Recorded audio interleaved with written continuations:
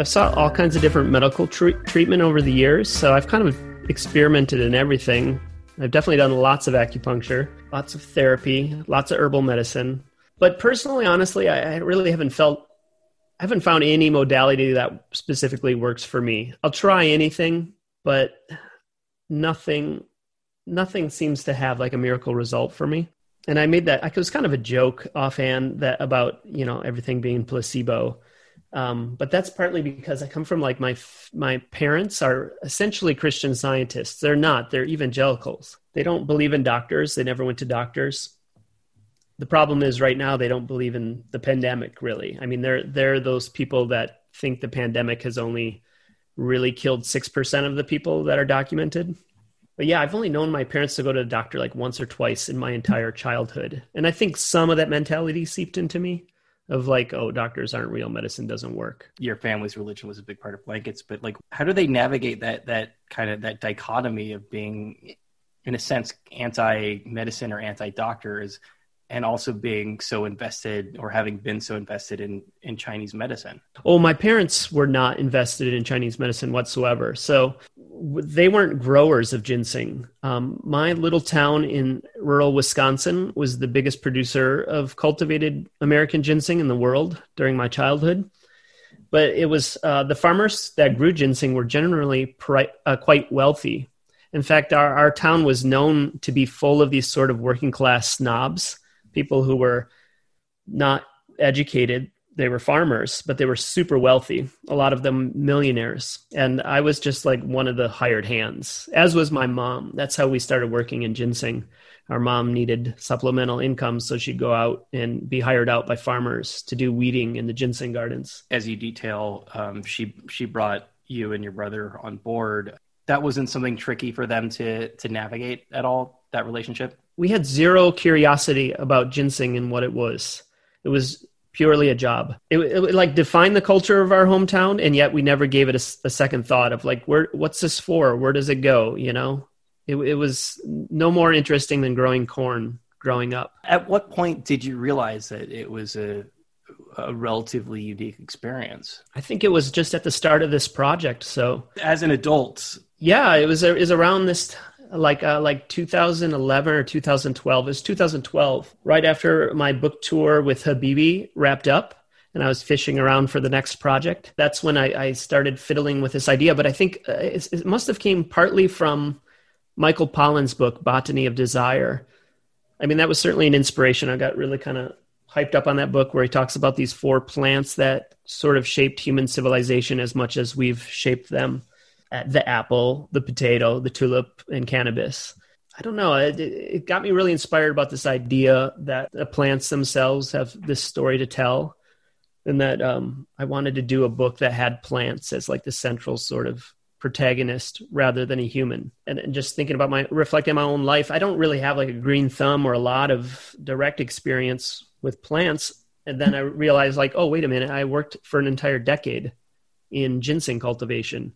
How strange is that? No, and I started working 40 hours a week when I was 10 years old through my summers. And then when I started digging into the actual research about ginseng, suddenly it seemed a very fascinating plant to me. That is a strange thing about growing up and getting older, that you can just like almost completely compartmentalize a decade of your life. And that it's something that that you hadn't really reflected on subsequently. In a way, I get inspired by the boring parts of my life too, because when I did Blankets, I mean, part of the impulse behind that is like, oh, I want to do this really big, long book where almost nothing happens. And it's very boring in a sense and simple, which at that time was not very common in comics to do something that mundane in a way. And this is similar. Like, I don't think I would have thought about, a hot second about growing up doing farm work until I realized like, oh, I haven't seen that done in comics, and suddenly something that's as mundane as is, child labor, agricultural child labor, it becomes more interesting in the comics form. And then this might be a bit of a leap, but I do think that this book is tied abstractly to Trump's election too, in the same way that Habibi was sort of tied to 9/11.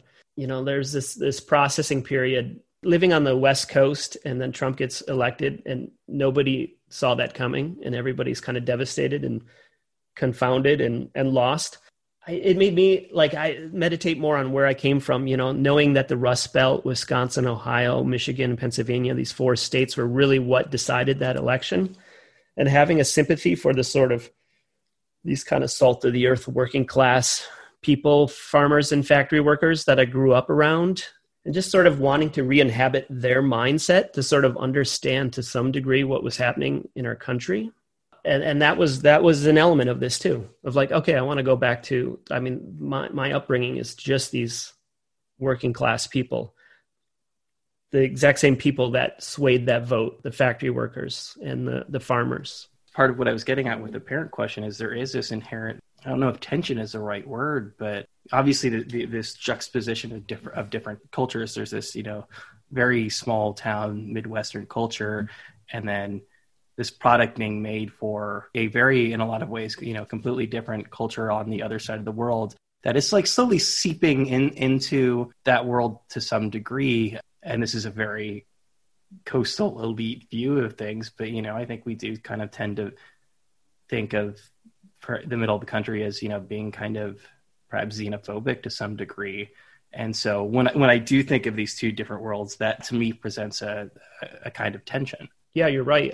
This town I grew up in, the population was 1,200 people, and the nearby quote unquote city was 35,000. That's Wausau, Wisconsin. But in the 80s and 90s, it was, I guess, per capita, the whitest city in America.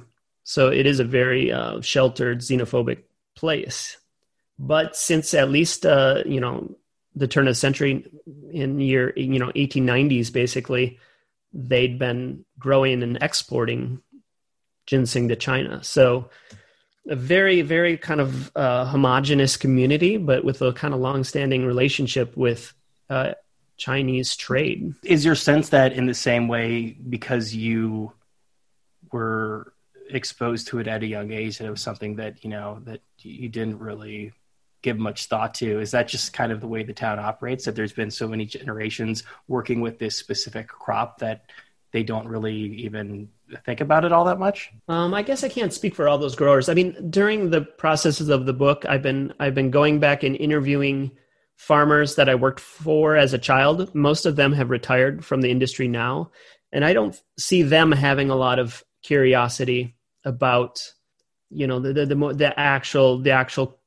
medicinal side of the crop and the cultural side. And those farmers still use terms like Chinaman all the time, which is a very shocking thing to hear.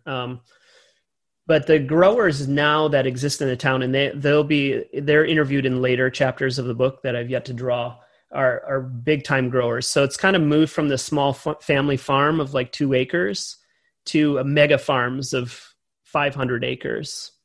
Just like how farming in general has changed in the U.S. The family farm, doesn't really exist anymore. It's just these huge corporate mega farms. And so these growers that plant 500 acres, they have a lot more invested in their relationship with the Asian markets. So they're going at least 4 times a year over to Hong Kong and China and Taiwan, and really having more hands-on experience with the markets. And they usually have a large staff that can speak Mandarin and whatnot now. But growing up, it was a different industry, I'm trying to capture both sides of it. Do you get the sense that they understand why you're interested in it, why this is something that you would interview them about, that why this is something that you're spending, so much time working on? I definitely, when I started this process of interviews, I think there was a lot of suspicion around what I was doing. And there's kind of industry secrets that people really hold close to the chest or whatever, even amongst inside the community. Like one farmer won't know another farmer's methods, or even often where their gardens are located. They're very paranoid about aerial surveillance of their gardens, almost like marijuana growers or something, because I don't know, it's a competitive industry. I'm feeling paranoid lately because it's not an agenda I have, but part of the narrative is a lot about pesticides and the chemicals that are used on the plants. Ginseng's a very delicate crop, and it's really susceptible to all kinds of disease and fungus. Certainly any kind of like crop like that that's being grown in a really dense monoculture is going to have problems with disease. And so it requires like at least weekly pesticide and fungicide applications. And I write about this a lot in issue 5 of the series, about how like technically you're supposed to wait about 3 days before you let the workers in after a spray. But you're doing those sprays on a really regular schedule, once or twice a week. And when we were children, we would go in immediately following a spray. We just wait for the tractor to make its rounds and then go in while all the chemicals were still hovering and the plants were dripping wet with a lot of these chemicals now are not, I mean, they're no longer allowed. And those regulations are changing year by year. But it's a component of the writing that I'm a little nervous because I'm not trying to do like a exposure piece, you know? But it still happens to be part of the narrative. You're paranoid about calling people out specifically or getting someone in trouble? I think my biggest fear is I actually honestly do have some pride in the ginseng that's grown in my home community. And I do think there's probably some, they talk about the ginseng grown there as being being like the sort of Bordeaux wine region of ginseng cultivation. Like there's something really special about the terroir. I can't even say that word, but the terroir, the minerals in the soil, whether, you know, those came from the glacier deposits and whatnot. And I think there might be some connection to the 45th parallel on the globe, but there's something like kind of magic about that geography that creates very specific sought after roots. For instance, my brother and I went on a tour of the Jilin province of China, which is in the northeast part of China, right on the border of North Korea. And that's where all the ginseng is cultivated there. But we would set foot in these towns and people not knowing who we were, other than that we were white Westerners, which I don't think they had seen before in their villages, would run up to us and be like, do you want to see our secret stash of Wisconsin roots? It's obvious that they're very sought after and sort of reverential attitude towards Wisconsin ginseng. On the other hand, I'm aware that there's a lot of chemicals and pesticides put on this crop, which is used for herbal medicine, you know, so there is a contradiction there. I don't know if this is going to be part of the narrative, but like what sort of destroyed the industry in my hometown was in the mid 90s. A lot of the tobacco growers in Ontario were kind of put out of business because the cigarette industry was declining, and they just started to use all of their equipment and land to switch over to ginseng farming. So it was actually the Canadians that started this sort of mega farm version of ginseng cultivation. But the quality of the roots may forever be lower than ours because, in fact, there's actually more regulation on our soil in the U.S. than in Canada, or at least it started here sooner. And so that's really compelling to me too, that when you're growing a sort of really sensitive crop like that, and a root crop, it's extracting things in the soil that are there for hundreds of years. I mean, I think that's why it's also potent in Chinese medicine, because you hear these legends of 1,000-year-old ginseng roots and stuff, and those probably have thousands and thousands of years of soil minerals in them. But whatever's in the soil sticks around a long time. And that's the thing I learned more and more from ginseng farmers too. If someone planted ginseng on a plot of land, 100 years later, they still can't grow ginseng there. There's some residue or transmitters left in the soil that prevents it from being grown there again. It sounds like one of the biggest problems that you're having with this is figuring out which threads to follow. It almost sounds like an embarrassment of riches. I mean, you know, obviously you've gotten, you know, a number of floppies out of it, but how clear is it at this point in the process what you want to cover and where you want to go with it?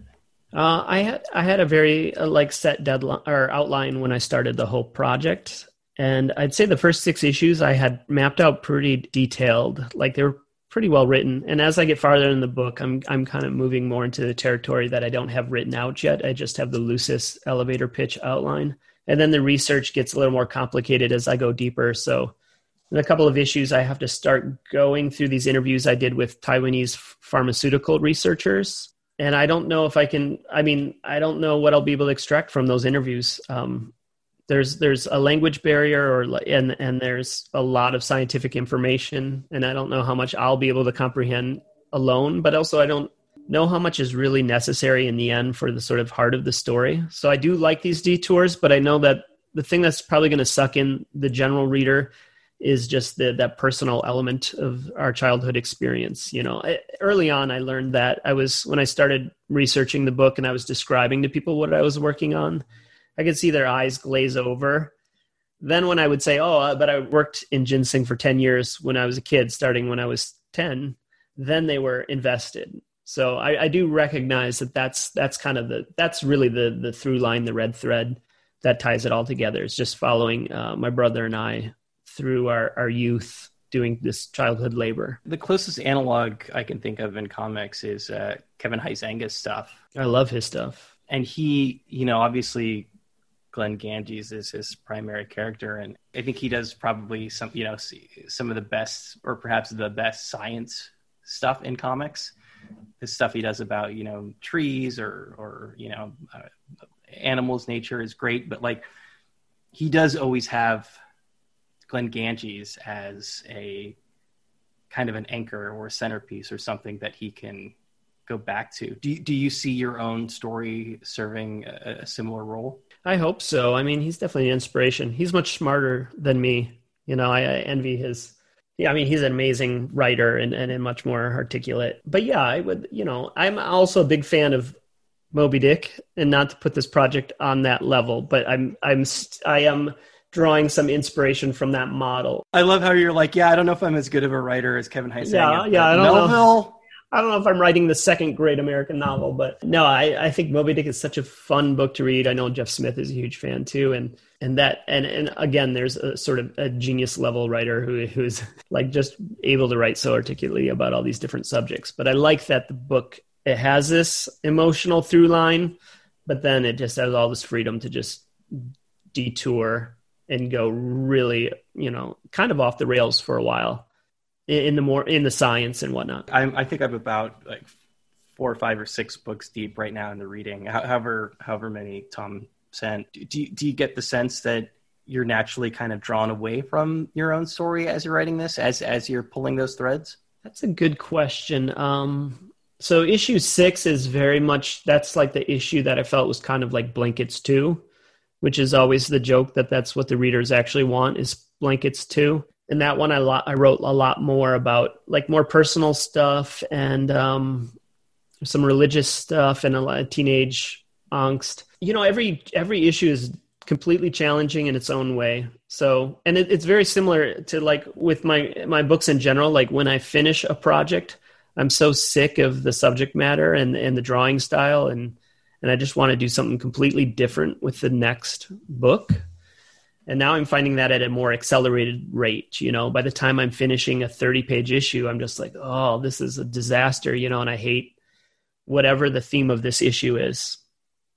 And then I go into the next issue being like, okay, I'm going to go off in a totally different direction. And I by the time I reach the end of that one too, I'm kind of sick of it again. Like, it's not your first book, but really, hugely popular and probably to this day, the one that people most closely associate with you. Do you feel like that at a relatively early stage in your career, doing that book and having it be as popular as it was a bit of a double-edged sword for you? I don't know. No, I don't think so. Because I didn't really get, I as successful as that book has gotten, I didn't get this sort of immediate success that, say, a graphic novelist will today or has. I didn't hit the sort of success as, say, a Raina Telgemeier or someone of her caliber. I had worked, by the time that book came out, I had worked at least 20 different day jobs, so I had pretty much a whole lifetime of career before, up in front of me or behind me. And also like the book it was selling well, but I wasn't getting paid for those copies for so long that it didn't change my financial lifestyle. Yeah, but I guess it's truth that like I haven't had another hit on that sort of level. to have that level of success with a book that was that personal? Was that part of the reason why you felt that you wanted to move away from memoir? Yeah, for sure. Because when I was working on Blankets, I didn't think anybody would see it. And that gave me a lot of freedom. And I do think that's the strength of that book, is that I was naive and sort of pure. Like, I did not feel the audience's like gaze upon what I was doing. And so it was very free, you know. And then afterwards, I had all kinds of fallout, whether that was like sort of like my family, my parents specifically being upset, me needing to learn how to like have boundaries with readers. You know, that was something that was a learning process. Yeah, it was just sort of, and also, I don't know, I never had that sort of innocence again of not being aware of the readership. When I went into my next project, which was Habibi, I had definitely had that sophomore slump sort of energy of like, oh, there's all this expectation now. There's this performance anxiety, which I didn't have prior. But also, yeah, like once I learned that people are actually looking at it, I didn't feel like as comfortable revealing my personal life. And I think with the Ginseng Roots, it's nice because I'm reflecting on basically something that happened 30 years ago. But I don't know if I could do a Carnet de Voyage, for instance, which was a real-time memoir. I couldn't do like the Joe Matt style, expose what's really happening in my life at this moment. It's easier when it's reflective, like decades past. In a lot of ways, I don't think you necessarily have a lot of Joe Matt in you when it comes to writing comics. There might be a degree of it in some of the books, you know, of being like hyper personal, but you know, he is one of those. And there are a number of cartoonists who are like this, who are personal to such a fault that it can almost feel like maybe they're putting like too much of themselves on the page. I respect that, though. I like it. I like the awkward discomfort of a Joe Matt comic. I'm eager to read Adrian Tomine's new book, it's this damn pandemic. I need to just get online and order it, but I miss so much just walking over to my shop and picking up the book I want, you know. But have you read that one yet? I have, yeah. No, I had him on the show, too. Okay, I got to listen to that interview. It's a very high bar, but it might actually be my favorite book by him. That's exciting. Yeah, and knowing that's out there, just the idea of it excites me.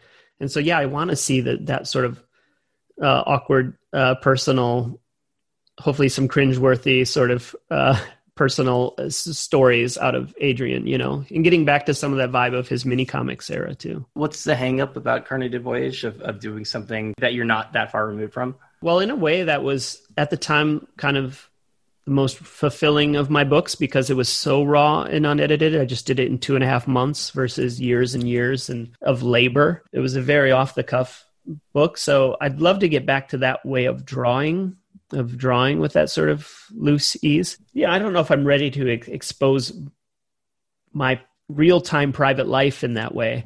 When I was on that trip, you know, I spent a lot of time with Louis Trondheim in Montpellier, and he was telling me about Johan Sfar and how he basically lost all his close friends because everything that, you know, happened with them, he would take their personal stories and put them directly into his comics, which makes for compelling comics, but it was not great for friendship. And in the course of this conversation, Louis started like kind of telling me some personal stuff that I found really profound. I was like, oh man, this conversation got deep. And I did want to draw it later that night. I went back and I'm like, I got to draw that. And then I realized like, oh wait, that was Luce's story. He told me something really personal. I can't put that in a book, you know? So right away I was running into that sort of wall with the real-time memoir of like, oh, okay, the best stuff is kind of part of other people's stories. And I don't have the right to make that public. It's one thing to expose all of yourself. Like that's absolutely your right and privilege to do it. It's crossing a different line entirely when it comes to, you know, people who are in your life, especially like people who like didn't necessarily sign up to be in your life. Do you feel, is there any regret with regards to how much of your parents you put into Blankets? Yes. Yeah, I don't know. There's a lot of regret about it. And it exists in this new book too. It's very frustrating when I'm trying to depict these, you know, these real experiences, you know, and being aware that they're also like, I don't know, manipulating the memory and you know, all documentary is a very contrived medium. anytime you're just taking real life and patching it back together, editing it in a new form, it gets manipulated. So yeah, I'm not comfortable with that. So yeah, I remember having a conversation with a cartoonist friend about how he thought that autobio comics are the easiest to make, but the least fun to read. But I think the reverse equation is true. I think they're the most difficult to make, but they're really fun to read. And so it's just that juggling act. But yeah, it makes me uncomfortable depicting my parents. It makes me uncomfortable depicting all these farmers. I mentioned earlier that some of these farmers were using jargon like Chinamen. That made me really uncomfortable. I was talking with to a friend about this, and they said, well, are you going to put that in the book, right? And I'm like, no, I'm not going to put that in the book. And they're like, why not? And I'm like, well, I don't want to throw those people under the bus. I don't want this to be a kind of gotcha journalism thing. I'm not trying to do Sacha Baron Cohen. If somebody says something embarrassing, I don't want to capitalize on that. And they have the opposite attitude.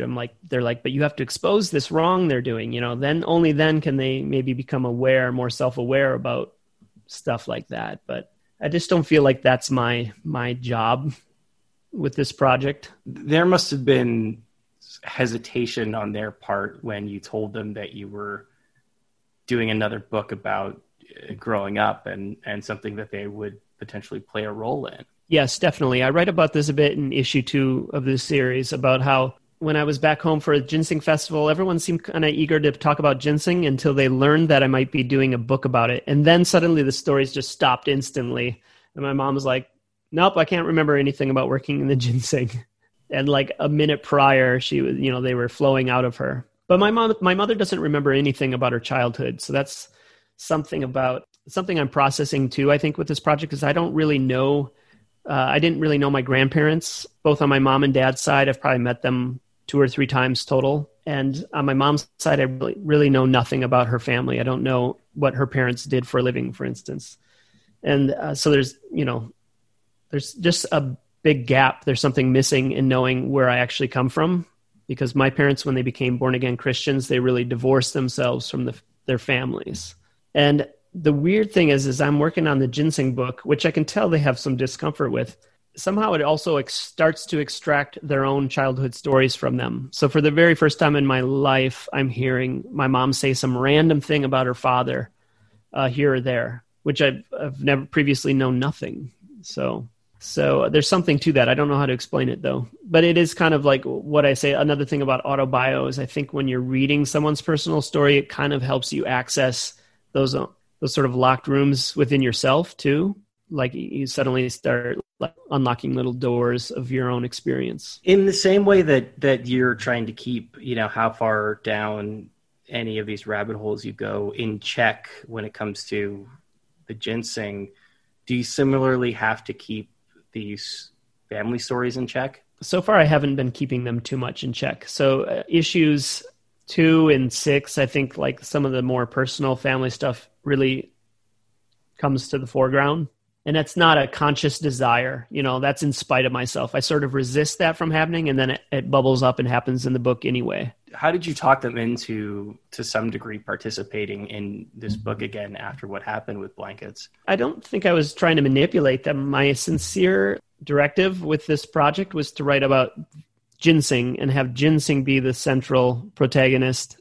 Sure, but there must have been some degree of you like having to bring them back into the fold, of like them feeling like perhaps they had been burned, or at least like not really appreciated the process of having a book about them being out there. There must have been some convincing on your part that they weren't going to go through that again. Yeah, well, I mean, my intention, and we'll see what happens, but my intention is not to get overly personal with this. So we'll see how that pans out. Also, part of the choice to serialize is I was hoping in serialization there would be a much more of a call and response quality to the writing. I thought like, I could write a chapter and release it to the public, and then someone would come out of the woodwork and add or refute what I was doing that could take the book in a new direction. I wanted it to have that sort of redirect potential. And the same applies to my parents. I was like, if I put out an issue and they dislike it, maybe the follow-up issue is them retorting and correcting the information from their viewpoint. neither of those things have necessarily materialized yet, but that's embedded in my desire to do serialization. Like, well, what if it gets to autocorrect itself in real time as I'm writing and drawing it? I had heard you talk about this a little bit with regard to drawing somebody with a NASCAR shirt on. They felt like it wasn't something that represented like who they were. Yeah, I can explain that. So in issue 5, I interviewed some childhood friends who are doing ginseng farming now, and I heard that they were unhappy with their representation and that perhaps I made them look like hicks. And I felt terrible. But on one level, I'm like, well, I guess I do kind of think of everyone that comes from my hometown, myself included, as being kind of hicks, you know? It's a small farm town. And but apparently they don't have any fondness for NASCAR. They just happen to be wearing like a beater NASCAR shirt because it was a shirt that they could get dirty out in the ginseng. And now they're like, oh, now I'm depicted forever having this NASCAR shirt. So maybe I correct that for the final graphic novel edition. On the other hand, I don't think the reader is necessarily going to judge someone because of their NASCAR shirt. But yeah, I've had, you know, I think I heard someone like a reader respond to how I was depicting some of the people at the Wisconsin Ginseng Festival, and they thought like it was very reverent towards the Asian tourist, but it was very satirical of the Wisconsin natives, for instance. And I'm like, well, that's not my intention either. I mean, you know, like, it's the problem. I know Joe Sacco talks about it all the time. Whenever you're like trying to translate what you're looking at in cartoon form, some of it's going to come off as caricature. And part of the fun is caricature. I know that Joe has over the years has felt more bogged down by having to dial everything in precisely. You start to veer into photorealism, you know, and you lose that sort of vitality of cartooning. So he would love to get back to sort of the Palestine era, like caricature he used to do. I spoke to him a week or two ago about his new book, and it very much sounds like he has to fight against his instincts in order to do that repertoire style. Obviously, you know, you have a specific style. You're not trying to draw things photorealistically. Yeah, I love Joe's new book, Paying the Land, a lot. But I did pull out Palestine recently, and there's a vitality to that book, you know, that does start to disappear in later projects because he's being so precise in the realism of everything. You know, like I do miss the cartoony elements in his older work. But yeah, for me, I don't really have a choice. Like everything kind of is this weird hybrid of you know, maybe because I draw with a brush, you know, like you can't get too photorealistic. And again, you've got a very signature style, but also you're making very conscious choices to have like a talking cartoon ginseng root. Yes. Yeah, that was I don't remember when that happened. I think in a way that part of that was wanting to tap again my original intention to have the ginseng itself be the central character. But I think it was also looking at maybe manga or something like that and being very envious of like when they have these little like iconic cartoon characters, you know, like I have a fondness for that sort of Dr. Seuss, like, you know, Lorax character. That's actually what I was probably tapping the most with my little ginseng root. Also, I was reading a lot of the ginseng root legends from China and Korea. And they always involved, you know, that little ginseng coming alive and running through the forest. And I think I was illustrating one of those tales, and I just got really attached to the character, you know. But I don't know. That's a strength of cartooning and comics, I guess, is being able to have that sort of fantastical thing. And those are probably the funnest sequences to draw. You're not wedding yourself to realism. You're not forcing realism on this, that you're able to do that. Comics would be a bad medium for real, straight realism, really. But, you know, versus again, what Joe is doing, you know, obviously, like, you know, he takes liberty. And as I discussed with him, like, he still very much draws himself as a caricature, you know, even though everyone else around him is realistic. But you're obviously, in this case, less interested in that. I wonder how much of that is knowing that this is a project that you're going to be working on for a long time. So you're trying to give yourself ways that, you know, you're going to kind of recapture some of that joy of the process of creation. Yeah, that's it probably precisely. Is I'm always trying to figure out how to recapture the joy of comics. Certainly for, at least the past decade, you know, like everything I do is like, how do I make this enjoyable again, because it's been a long time that, that it's not easily enjoyable. Has it not been enjoyable over the past decade? I mean, the longer you're in the industry, it's very easy to get cynical, just to see the way that like authors are exploited. And so like, it seems like everybody around them profits except for the authors themselves. So I think it's just that's a part of it, just seeing a lot of the sleazy side of the industry, And then, I've had a lot of health problems over the years too. So drawing has been a real challenge, but it's been a challenge since the Carnet de Voyage era, as far as like getting my hands to operate and stuff. I know a lot of cartoonists talk about similar sort of things. But yeah, when you're drawing as a child, it's just a very instinctual, joyful sort of hobby.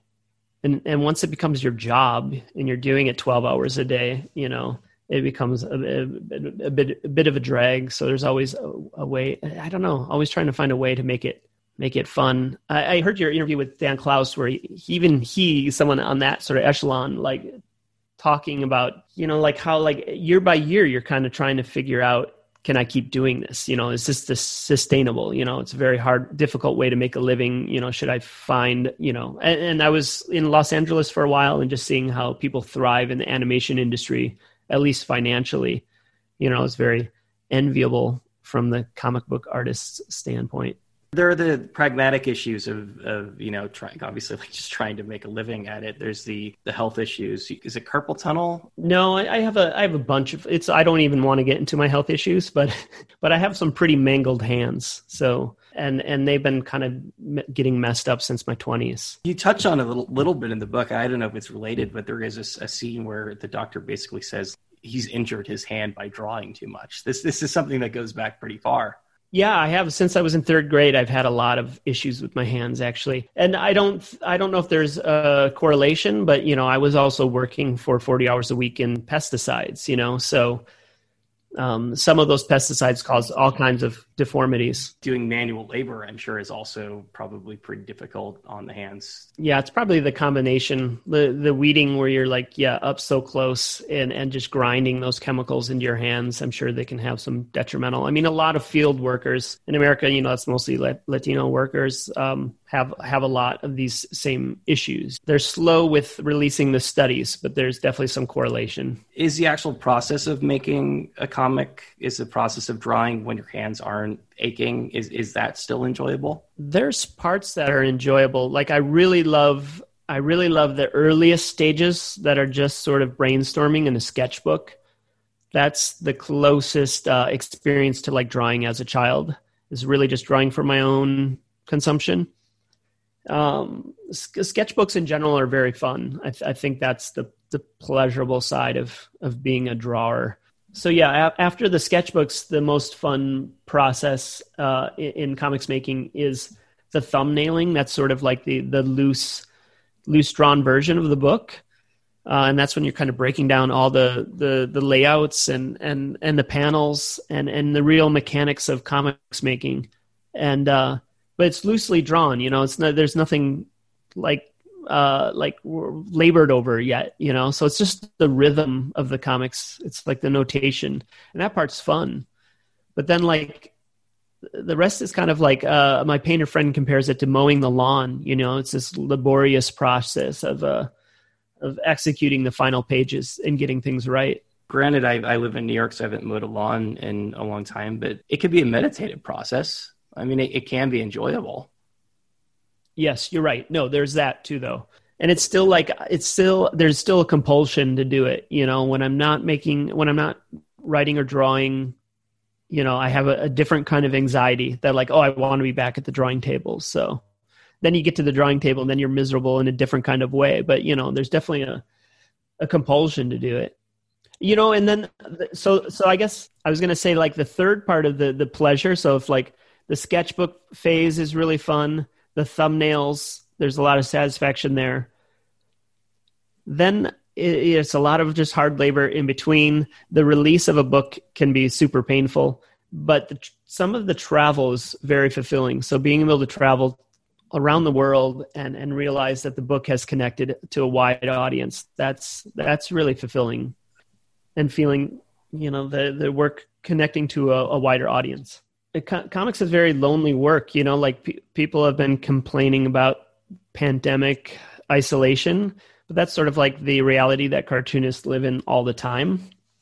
A lot of my friends now are contacting me like, no, now I get you. Now I know what you're talking about. Like, this sucks being trapped inside alone for 12 hours a day, Obviously, you've worked out this great deal with Tom at Uncivilized where you're serializing it. And as somebody who is like, when you do put out a book, you put out a lot of, or a couple of really massive books that obviously just, sucked up like 7 or so years of your life. You found a way to short circuit that process in an interesting way in terms of like getting feedback and being more social and just, meeting it out and breaking it up into chunks.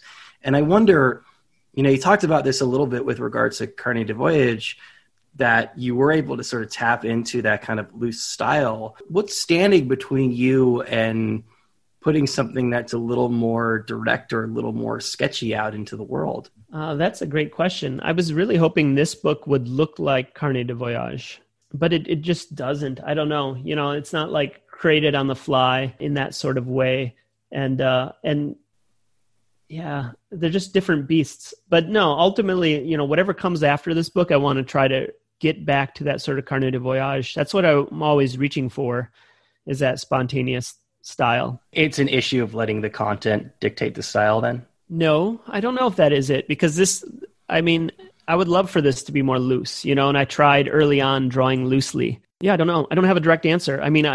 My instinct is to say like, oh, when I'm happier in life, I'll be able to work like that again, but I don't know. How much has the pandemic affected your work? Pandemic really hasn't changed the work at all. Like it is basically the same lifestyle. And I was making zero money beforehand, so making zero money now is also the same. It changed my life in the sense that like I was living alone in Portland and because I couldn't have a social life, usually I was, I'd work like 12 hours a day and then go out every night and spend time with friends. And because that stopped, I couldn't really sustain the living alone thing. So that's why I came out here to Minneapolis to live with my brother. And that's been amazing. I love living with him. And, and because we're collaborating on parts of the book too, it helps in that way too. It's not an experience we necessarily get a lot with comics. Obviously there's a lot of people out there doing autobiography and doing memoir and comics, but this is a really interesting opportunity in that you are not only returning to memoir, but are like quite literally going back to the same period of your life. And you very much, you break down the fourth wall and you draw attention to the fact that your sister was left out of blankets. Obviously, like, she was a really big part of your life growing up, even if you weren't necessarily as close to her as you were with your brother. But for me as a reader, one of the most fascinating things beyond all of the ginseng content is watching you kind of reveal the stuff that you didn't reveal or that you chose to leave out in that first book. Yeah, that was a way of exposing, the sort of problems with autobiography, or exposing, the sort of fictions that happen when you're trying to work this way. So I wanted to be transparent in that way. And I just had like a sort of random thought as you were asking me that question about, I was just complaining about, like how I don't really enjoy making comics anymore. And that was a big impulse for this project too, is sort of meditating on labor and thinking about, this, like I grew up with a really strong work ethic, like this sort of Midwestern attitude that like you're not even supposed to do fulfilling work. People don't pursue fulfilling work where I come from. It's just the sweat of your brow for the sweat of your brow's sake. That's its own reward, the sort of torture of hard labor. I realized like, I've been doing this for so long that I'm totally spoiled and I take it for granted that this was my dream, to be able to hide inside from all the elements of weather and just doodle for a living. I can step outside of myself and see that, this is an ideal scenario, but I kind of wanted to like go back, revisit the more hard labor I used to do and the work ethic that went along with that. I don't know. I think that those sort of qualities are kind of going away in general in probably American culture. And I don't place a judgment on that one way or another. But, it's something I'm meditating on with this project. Maybe you don't necessarily pass judgment on it as it pertains to like society or other people, but somewhere I read or heard you describe it, I don't know if this is a paraphrase or direct quote, but as working class guilt, which I thought was a really interesting way of putting it. I mean, is that something that has been pervasive for you throughout your career of making comics, or is that something that you're really just starting to grapple with again now?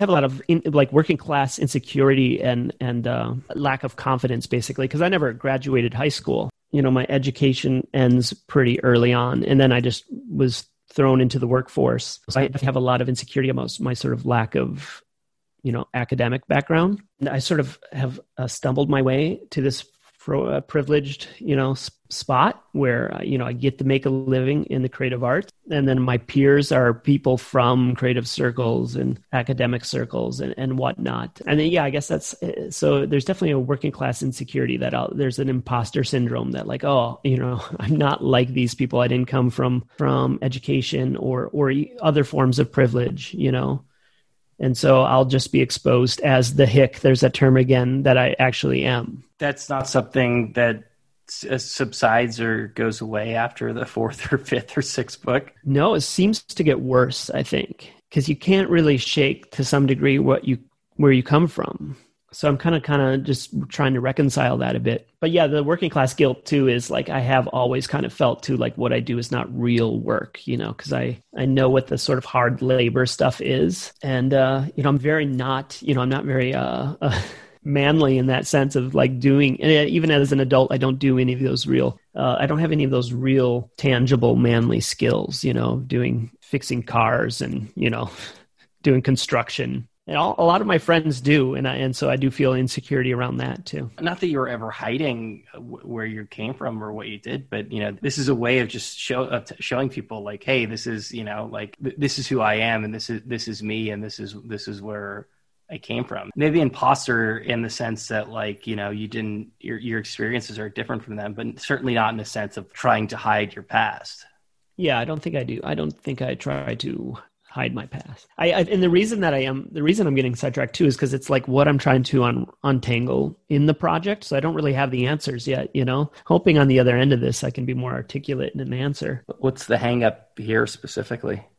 I just don't, I think like the books that I work on, I never really quite know what I'm writing about. I have like a vague theme, but it's not until I like emerge on the other side of the tunnel that it's like, and maybe that's normal for most authors. Maybe not screenwriters. Screenwriters are supposed to know what like the end of the book, the story is, and then work backwards, and then have their clear 3 acts or 15 story beats, etc.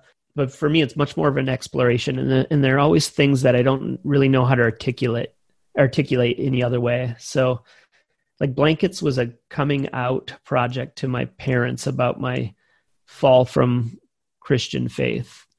And it was like really the only vehicle I knew for expressing those things. I didn't have any of the verbal skills or conversational skills to talk about it. I only had comics to express it. And the same with this project.